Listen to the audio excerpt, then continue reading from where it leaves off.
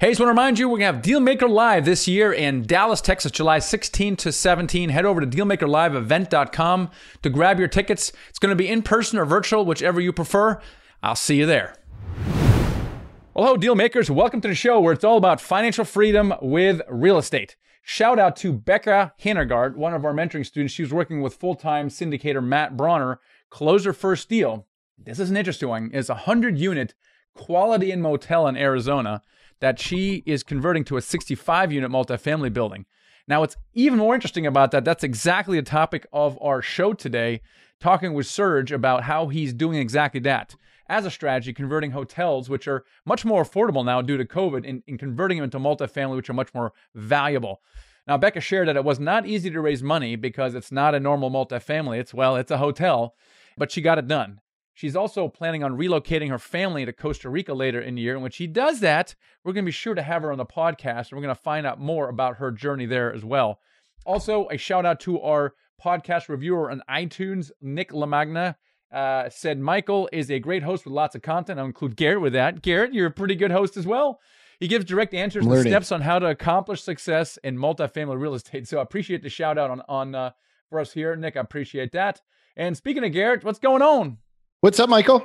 Hey, so we're just closing on this property in northern Atlanta that we just finished a capital raise on for that. And I know that one of the things that you had to deal with early on is negotiating with lenders. Share with us what's the best way to negotiate with lenders to get the best terms possible? So you guys, you got to understand that if you want to do real estate, you got to get really good at the debt side. If you think about any kind of deal that you're doing, that takes up the majority of the capital stack. So I put a ton of focus into making sure that we have the best terms and the best situation going into our deal. In this particular deal, what happened last year during COVID is all the debt, all the bridge debt left the market. There was a lot of that going on. So we were using agency debt. We were going with Freddie Mac debt.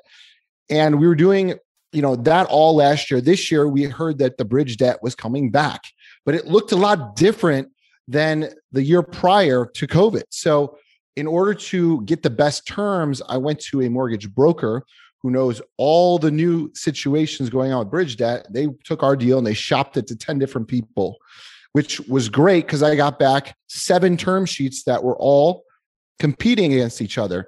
And then I was able to go one by one, look at them, go back to the top 3 or 4 and start to negotiate the actual terms within the term sheet.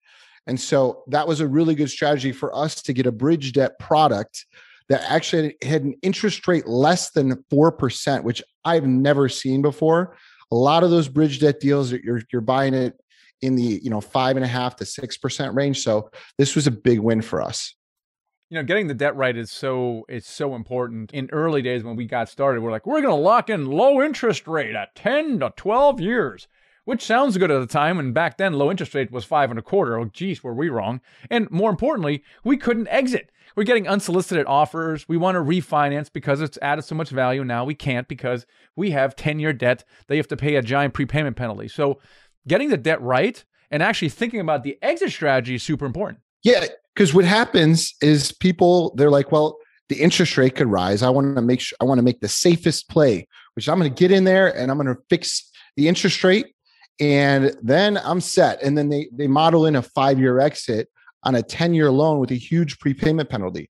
So either you have the interest rate rising, that's one risk.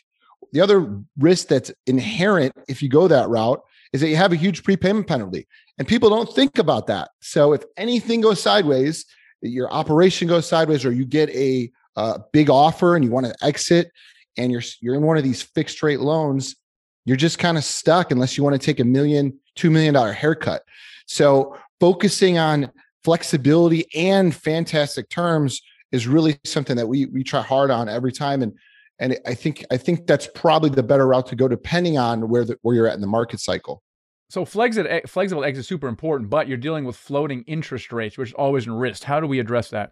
So you can buy an insurance cap. The way you do this is you underwrite to a specific interest rate. So let's say the interest rate going in for us on this deal was 3.8%. Okay, but it could float.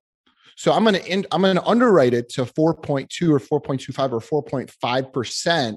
and then I can buy what's called an insurance cap down to that. So if by chance the interest rate floats up too high, you're covered by this insurance that you buy at closing, then you're ultimately kind of simulating a fixed rate anyway. So it's a really cool strategy that you can use on the deals that you're getting to stay flexible and also not have that interest rate screw up your deal. Yeah, I love that. So guys, be very cautious and aware of your exit terms when you're doing debt, because you might be happy with it right now, but in 3 to 5 whatever years when you're trying to exit, you're not going to be as happy as you are now. So let's pivot here to our guest, Sergey Shukhat. He's a full-time real estate investor specializing in large 100-plus unit multifamily repositioning deals. He calls himself a former W-2 slave, and he left the rat race in 2012 with a whole bunch of single-family houses and then swapped them over the next 8 years into 1,000-plus multifamily units.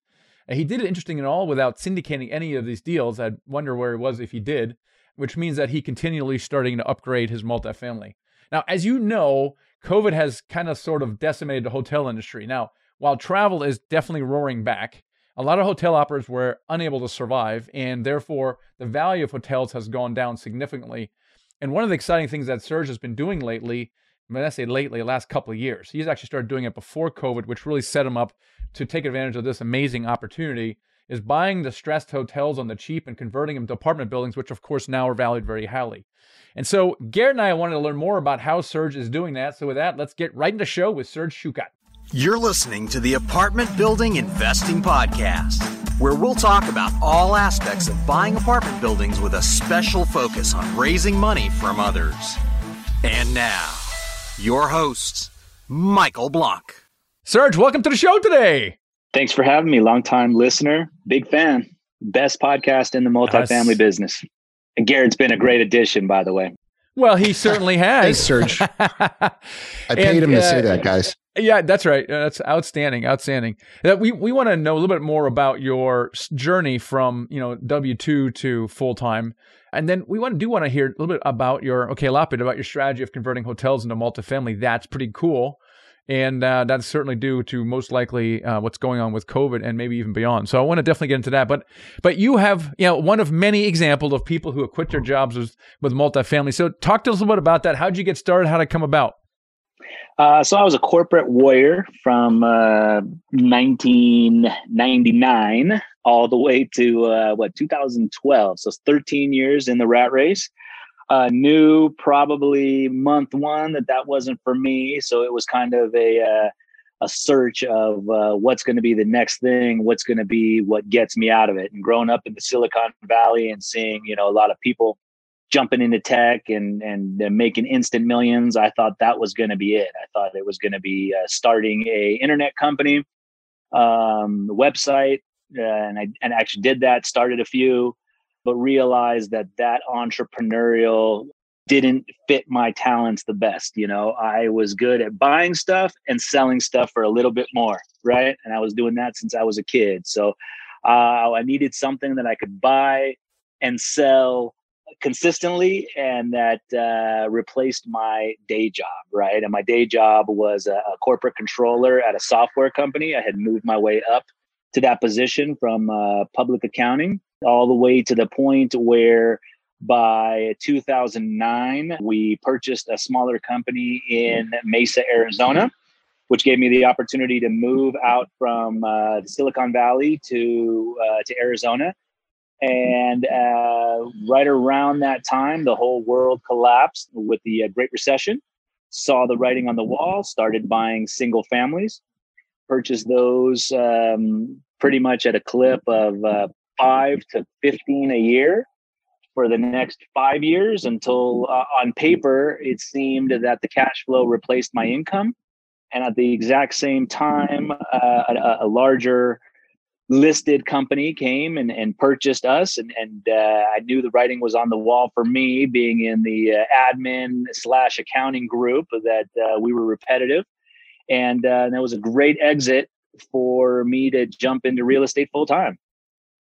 Yeah, it's awesome. And with so many people, you got to start with single family houses.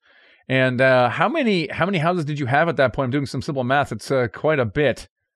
Yeah, I got up to about 60 to 70, somewhere in between there. And we were buying and selling the whole time. So it would be, you buy two, one appreciates more than the other. You sell that one and buy another three, refinance two of them and buy another two, sell one and buy another three. So it's kind of that progression.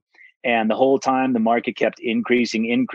And the whole while we were building network, relationship, brokers, the whole nine, to be able to continue the deal flow. And the deal flow continued well into 2016, 2017. But by 2012, we had dabbled in our first multifamily, which was It was a 32 unit in a tertiary market that was beholden to a jail. It was a far out market. I wouldn't say far out. Gary, Florence, Arizona, right? It's got our big penitentiary, and that was the whole industry over there. So we lived and died by the jail and got a good taste of economic impact that industry can have, right? And at the same time, Arizona had SB 1070, where they were checking papers, and my tenants were primarily those tenants at the time. And so, the ups and downs of the market, but I learned that if your basis is low enough, nothing matters. Nothing matters if your basis is low enough. Low price per door solves all ills, at least at that time. How do you know that it's low enough price per? Like, what kind of methods do you get into to find these types of things? Because obviously it takes time, but you're kind of a deal junkie, which I love because I am myself. And so we relate a lot on that level, but everybody's got their own strategy, their own technique around sourcing those and like looking and analyzing them. What's kind of yours? So I used to be, when I first started, it was all about just the cheapest deal, right? So if the cheapest deal on, the MLS, for example, is 100,000, I'm looking for something for 75. And that made me feel good, right? Very, very basic, very unsophisticated, right? And it served me well because, housing was so cheap and rents didn't go down, right? So you're buying at 60, your rents are 1,400. Well, those numbers work, right? And the cheaper you buy it, the higher the rent. It's that easy. Today, and as the market evolved, you realize that price per door kind of has nothing to do with it, right? Because your underwriting completely changes. So I just want to be what I'm looking for today in a price per door is more of a floor. What's my floor if the market tanks on me, right? If I'm left holding the bag and this asset is no longer a favored asset, which multifamily is today, right? Today, if you're over 50, 60 units and you're in most markets, there's a buyer for you, right? And he's probably going to overpay. But I remember the times when that wasn't the case, where you couldn't move multifamily in a tertiary market, where tertiary markets or certain markets, even Phoenix, stopped building altogether, right? So for me, it became kind of the inherent value, the intrinsic value. What does it cost to rebuild this unit, right? What does it cost to rebuild this unit? And the reason that gave me comfort was because I knew one way or another that building would come back. Right. I knew that it's not going to be that cycles don't last forever, a down cycle or an up cycle. And that building's going to come back. So if you can't rebuild this 2-bedroom for less than 120,000, there's some comfort in knowing that you bought it for 75. Right. Even if your rents are only 750 today. Right. That your rents are going to increase. That your cost of building is going to increase. Right. And so today I'm just looking at price per door as a metric of what are other investors buying price per door? What is my rebuild cost in this market, right? And what's my worst case scenario? But other than that, it doesn't give you much more comfort, right? Knowing that you bought it at 30 a door when everybody else is buying at 50, good for you, right? Yeah, it's so true. We were buying stuff at $32,000 a door in Memphis like several years ago, right? And now we just bought one in northern Atlanta for $200,000 a door. I was like, are we nuts? But like, basically, it really depends on the underwriting and the numbers, right? It's not the price per door; it's the returns that you get from those investments, and it's so true. Like, Serge, tell us a little bit more about the thing that you're recently doing. which is converting hotels to multifamily. That's really interesting. Well, first of all, has this opportunity been around for a long time, or was it maybe made possible through COVID or accelerated? Talk to us a little bit about the opportunity. Well, the opportunity has been around for a long time, and I had been preparing for a number of years. It's not something that we just jumped into lightly. The opportunity was not around because hotel valuations were so high pre-2000, let's call it 18, 17. So you could buy multifamily cheaper, quality multifamily cheaper than a hotel. Hotel cap rates were 5, 6%. They were low, and you were running a business. So why go through all the hassle when you can passively buy a multifamily, let your property manager come in, do your plan, and make money while you sleep, right? So why would you even look at a hotel? But come around 2018, 19, with the run up in multifamily became so expensive.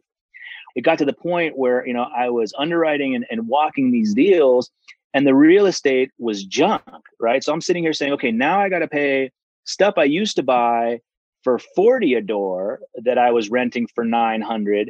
Now I got to pay $100 a door and rent it for $1,000, right? So it was really hard for me to get around that. And in 2018, 19, I became less bullish on the market. It felt like it had run its course. And I probably would have sat on the sidelines with multifamily for a while, because that was my position, that prices were overinflated. I think COVID, in essence, bailed us out in that regard, multifamily wise. I think we were really getting frothy. And so at that point in time, I started looking at, for fun, really, I had a couple of brokers that were friends of mine, hotel brokers, and said, "Hey, look at this deal." And I said, I'm not a hotel guy. I'm a multifamily guy. Why would I look at this deal?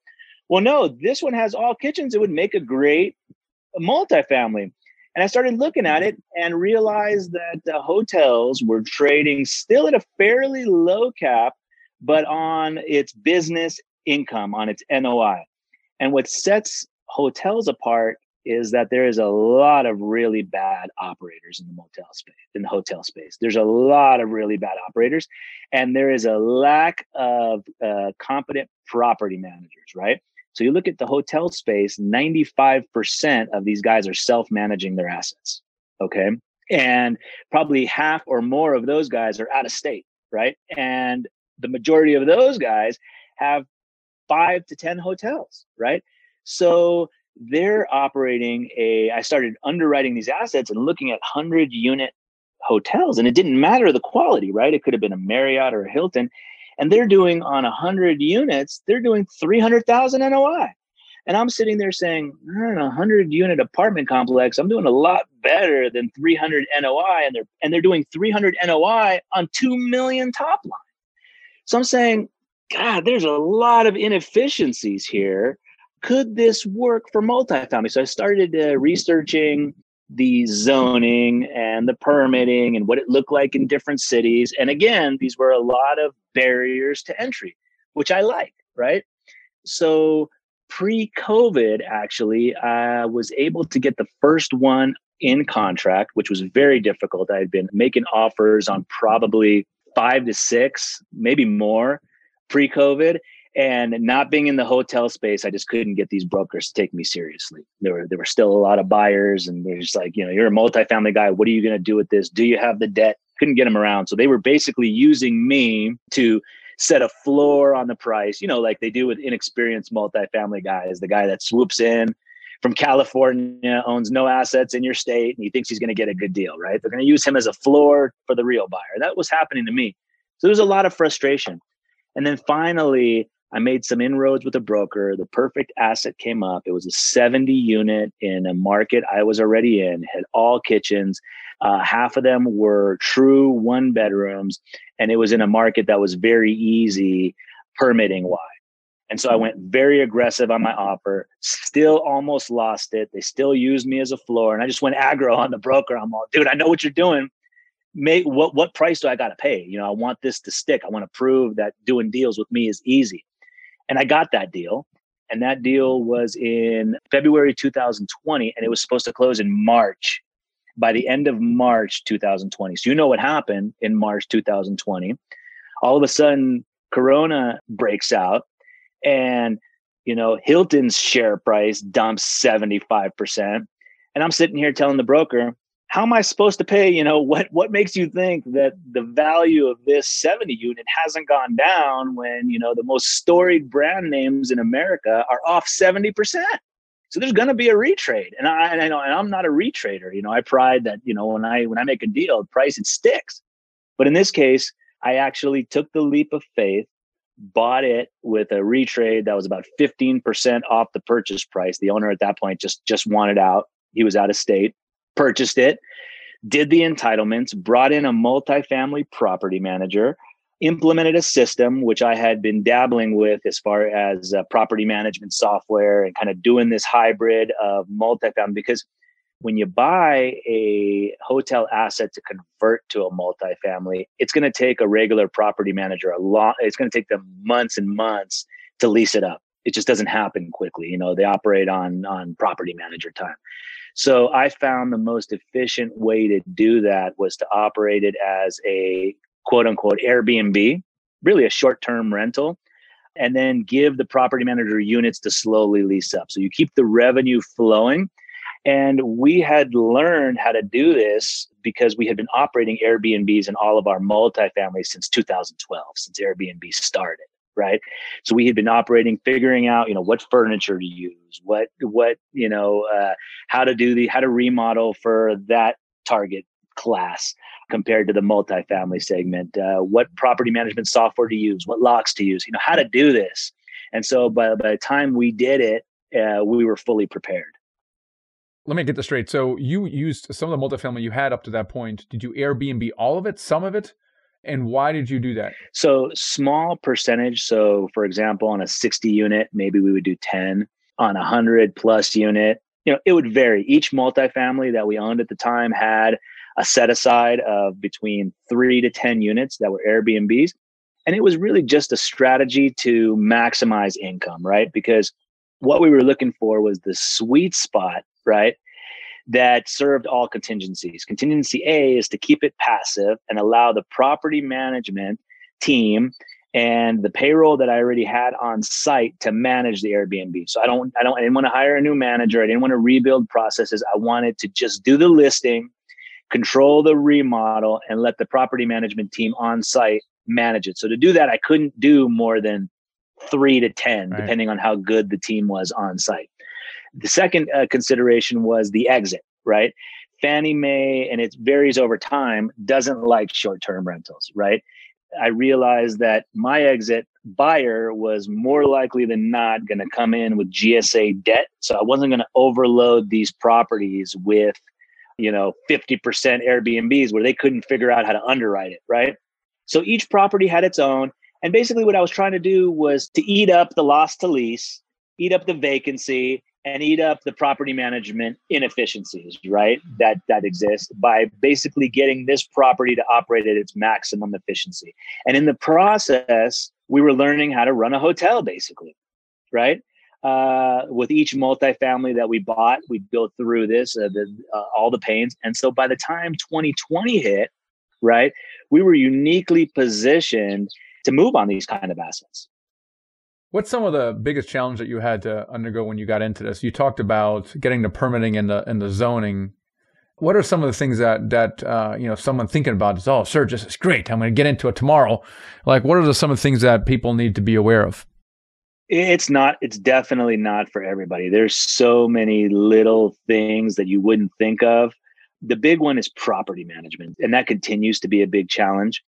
A traditional multifamily property manager, and we all know them. I mean, some are good, some are not that great. It kind of depends on the regional you're going to get, right? You get a good regional, your asset's going to kick ass. You get a bad regional, your asset's going to tank, right? But asking them to do something that's outside of their comfort zone, outside of their process, a lot simply won't do it because the short-term guests are very, very picky, and you live or die by those reviews, right? On a long-term multifamily, when I have a 200-unit multifamily, I don't really care what Google reviews says because you can pick any of these multifamilies and they all have bad Google reviews, right? They all suck. You could mismanage your 200-unit and still have a 2x multiple on the back end, right? There's so many ways to screw it up and still win. If you're good at remodeling, if you can make it look good on the outside, if you can raise rents on 10% of the units, you'll make a lot of money. And if you buy right, the 3 things that deal junkies need to be good at, you got to buy right, you got to remodel right, and you got to know your underwriting, right? If you could do those 3, but you can't operate, you don't have a good property manager, you'll still make money. But in the short-term game, it's all about operations, right? You can find deals, but if you can't operate it, right, you're not going to make money. If you stack up bad reviews, nobody's going to go there. So the operations are the biggest challenge, where for multifamily, there's still a challenge. They're a lot easier to work your way through it. And you have a longer timeline. You can work your way, you can stumble through it over a year, get it right. It could take you 1.5 years, 2 years to get it right. But once you do, you've created that exit, you've created that value, right? Whereas in short term, you always got to have it right. You can never take your foot off the wheel, but the reward is cash flow. The reward is cash flow and exit. If you've given the next guy if you've shown him how it can be a multifamily, you've now created a multifamily exit, which is 2x the hotel exit today. Well, now what you're doing is you're starting with an even lower basis than anyone can even touch, right? So you're way ahead on that side. So yeah, there is, their operations have to work, but at a certain point, I imagine that kind of changes over, where it's like, well, so you have that kind of changeover. At what point does that changeover kind of happen, where you're like, all right, now we're kind of like fully multifamily? Because you're kind of bridging it, right? Like you're starting with Airbnb, that's a bridge into the full multifamily. You don't want to lose the cash flow. At what point does that change over? And then at what point do you look at exiting this thing? Those are all great questions. So regarding the exit, I'm about to find out how that first one is now listed, right? And we've had some action. It is a 3.25 multiple from what I bought it for 1.5 years ago. Brokers telling me we're getting a lot of action and we should get it. Okay. As far as the bridge, the way I did that one isn't how I'm doing them now. The way I did that one is I gave the whole building to the property manager. I managed the remodel. I made it look pretty. I gave it to the property manager. And after 3 months, they were about 40% occupied. I said, that's it. I'm not letting these units sit. We're going into peak season. And that's when I kind of bridged it. So everybody's going to have his own kind of strategy. A lot of it, Garrett, is going to depend on the type of asset and the unit mix you have, right? So if you have a unit mix the 168 unit I purchased in Phoenix over a year ago, or about a year ago now, those were true, 1 bedroom and 2 bedrooms already, right? They were already set up in that style. They had full kitchens. So those are a little bit easier to lease.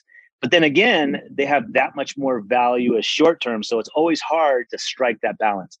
It depends if you're a cash flow investor or you're in it for the exit, right? Personally, I'm in it for both, right? So I want to maximize the cash flow while I hold it, knowing that it's going to constrain my exit, right? So what's going to happen with Phoenix, for example, my exit's definitely going to be a multifamily buyer, right? But he's going to have to finish the conversion himself, because I'm never going to have more than 50% that are long-term leases, right?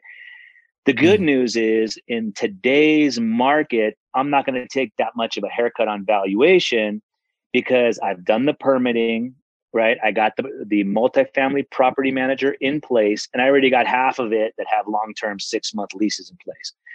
The issue is they're probably not going to be able to go straight into GSA debt, right? They're probably going to have to do bridge, right? So they're going to have to underwrite it maybe $500,000 less than they would otherwise. But I'm going to get the cash flow during that time, and maybe they won't have to underwrite it less because it's Phoenix. It's a decent location. It's close to so it's a balance. And I don't know the answer until I've exited a couple of these, right? So we'll find out. I could either be the smartest guy in the room or the dumbest guy in the room doing all this work, because let's be clear, the majority of my portfolio, 1,000 units plus, is multifamily. I'm not a hotel guy, right? I'm just dabbling in this because I'm trying to play to my competitive advantage, right? I don't want to compete with Nighthawk Equity, right? That's got investors, got a stack of investors, and you see a deal you like, you can go. I don't want to compete with you, right?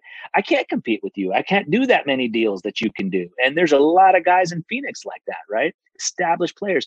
So I'm not going to go into Phoenix and compete highest and best on 30 offers, right, for a Class B asset that needs all 200 units remodeled, and I got to do all this heavy lifting. I got to buy it at an in-place 4 cap, spend $2.5 million in CapEx to then bring it to a 5 cap and then have the next guy buy it at a 4 cap. I don't want all those risks. That's not my competitive advantage. I'm not going to get a good deal in that market today. Okay. Unless it's in a market that people aren't looking at. But in this hotel market, right, I can get quality choice assets, right? I'm buying one in Tempe, one in Chandler. These are markets that are A++ in our market, right? That I couldn't touch as a multifamily guy. You're spending $250K per door. But here I am buying 2,000 plus assets, 90 a door with no competition, because what's the syndicator doesn't want that? How are you going to underwrite that? He doesn't know how to underwrite that. How are you going to convince your investors about that, right? How are you going to get debt on that, right? He wants nothing to do with that. It's too much work, right? So I'll come in. I have built the hotel relationships with the brokers now. They're all coming to me, wanting deals. And what I've learned is all of these assets are held by the same profile of investor. And so I know how to speak their language now. And so the deals are plentiful. No problem with deal flow in this segment. Yeah, I love that. And plus, if I heard you correctly, you're getting a 3x multiple of what you paid a couple of years ago, if I heard you correctly. So the increase is pretty substantial. What I love repositioning existing assets to some other use, or converting an existing multifamily in Airbnb. There's a guy that uses that as a strategy, right? If you figure out other ways, other different profit centers, like putting up a cell tower or billboard or trash valet, you're buying fair market value. You seem to be overpaying, but you got something up your sleeve that no one knows about, right? It's like you're like, why is Serge paying so much for this hotel? Like, what an idiot. Meanwhile, you got something up your sleeve, right? You're repositioning the asset. Now, let me ask you, could you be able to do that without turning it into an Airbnb? I mean, if you had a property manager who could lease up, 15, 20 units per month, if they could do that, right? Within a year, they could have 100, they could have 60, 70, 80% leased up. Now you're juicing it, right? You're accelerating it, but not everybody's going to be capable of doing that. Do you think your strategy would still work if you didn't do the Airbnb? It would. It definitely would. And it may be a better strategy, right? Because you're making your nut on the exit, right? And that's the exit that they want. So I'm very conflicted in this regard. This next batch of assets that we're purchasing, I'm conflicted on how to roll with it. So definitely that's in consideration. But once you do it the short-term route and you see the cash flow is 3x what it is as a multifamily, like 3x. Like my 168 unit in Phoenix in the month of March did 450,000 top line, right? So to put that in perspective, 450,000. I mean, it's not going to do that every single year. So as a hybrid, right, it's going to do approximately $3.8 million top line, and it's going to do 1.6 to 1.7 NOI, which in Phoenix today for even 1.5 million NOI, you're paying $34 million, right? $32 to $35 million, right? This is an asset I bought for $15 million. And it's an asset that underwrites as a multifamily to 1.25 to 1.4, right? So 1.25 to 1.4 as a strict multifamily, so it's going to exit at 28, 27. And my proposition is it's going to exit at that regardless of how I run it, because I've taken all the hair off the property. I've taken all the risk, right? So it comes back to real estate, right? You buy something with hair on it, take the hair off and sell it nice and shiny. Right. And that's all I'm doing. Yeah. And what you did, I mean, because like you said, you went through the entitlement process, you already converted. It's a multifamily. What happens on the inside? I mean, listen, you can maximize your exit if you make it as close to a normal multifamily as possible. And so I think you're kind of struggling with, all right, how do I actually do that and keep the cash coming in, to tee it up for the next guy to buy it with, their lender, they come in. So closer you can get to it being a conventional multifamily. Of course, that's going to reflect in your exit price ultimately. But at the end of the day, I mean, you're sitting fat and happy with a ton of cash that's coming in on the asset. You get to sit back, enjoy that. You work towards it. And then, when it's time, you'll see where you're at in the process. And hey, maybe even if you exit and you don't maximize that all the way, leave something on it for the next guy, which is pretty awesome. And there's other considerations though, right? So when you buy it, you don't have the entitlement, right? So I'm not able to get these deals by going in and saying, I need 9 months to get my entitlements before I can buy it. Nobody's going to give you a deal doing that, right? Those days are over. So you got to come in, you got to have your legal team give you an assessment, right? Within a week, basically, of the probability. You're not going to know 100% before you close whether you can even do it. Some cities won't let you do it. They want the tax revenue, right?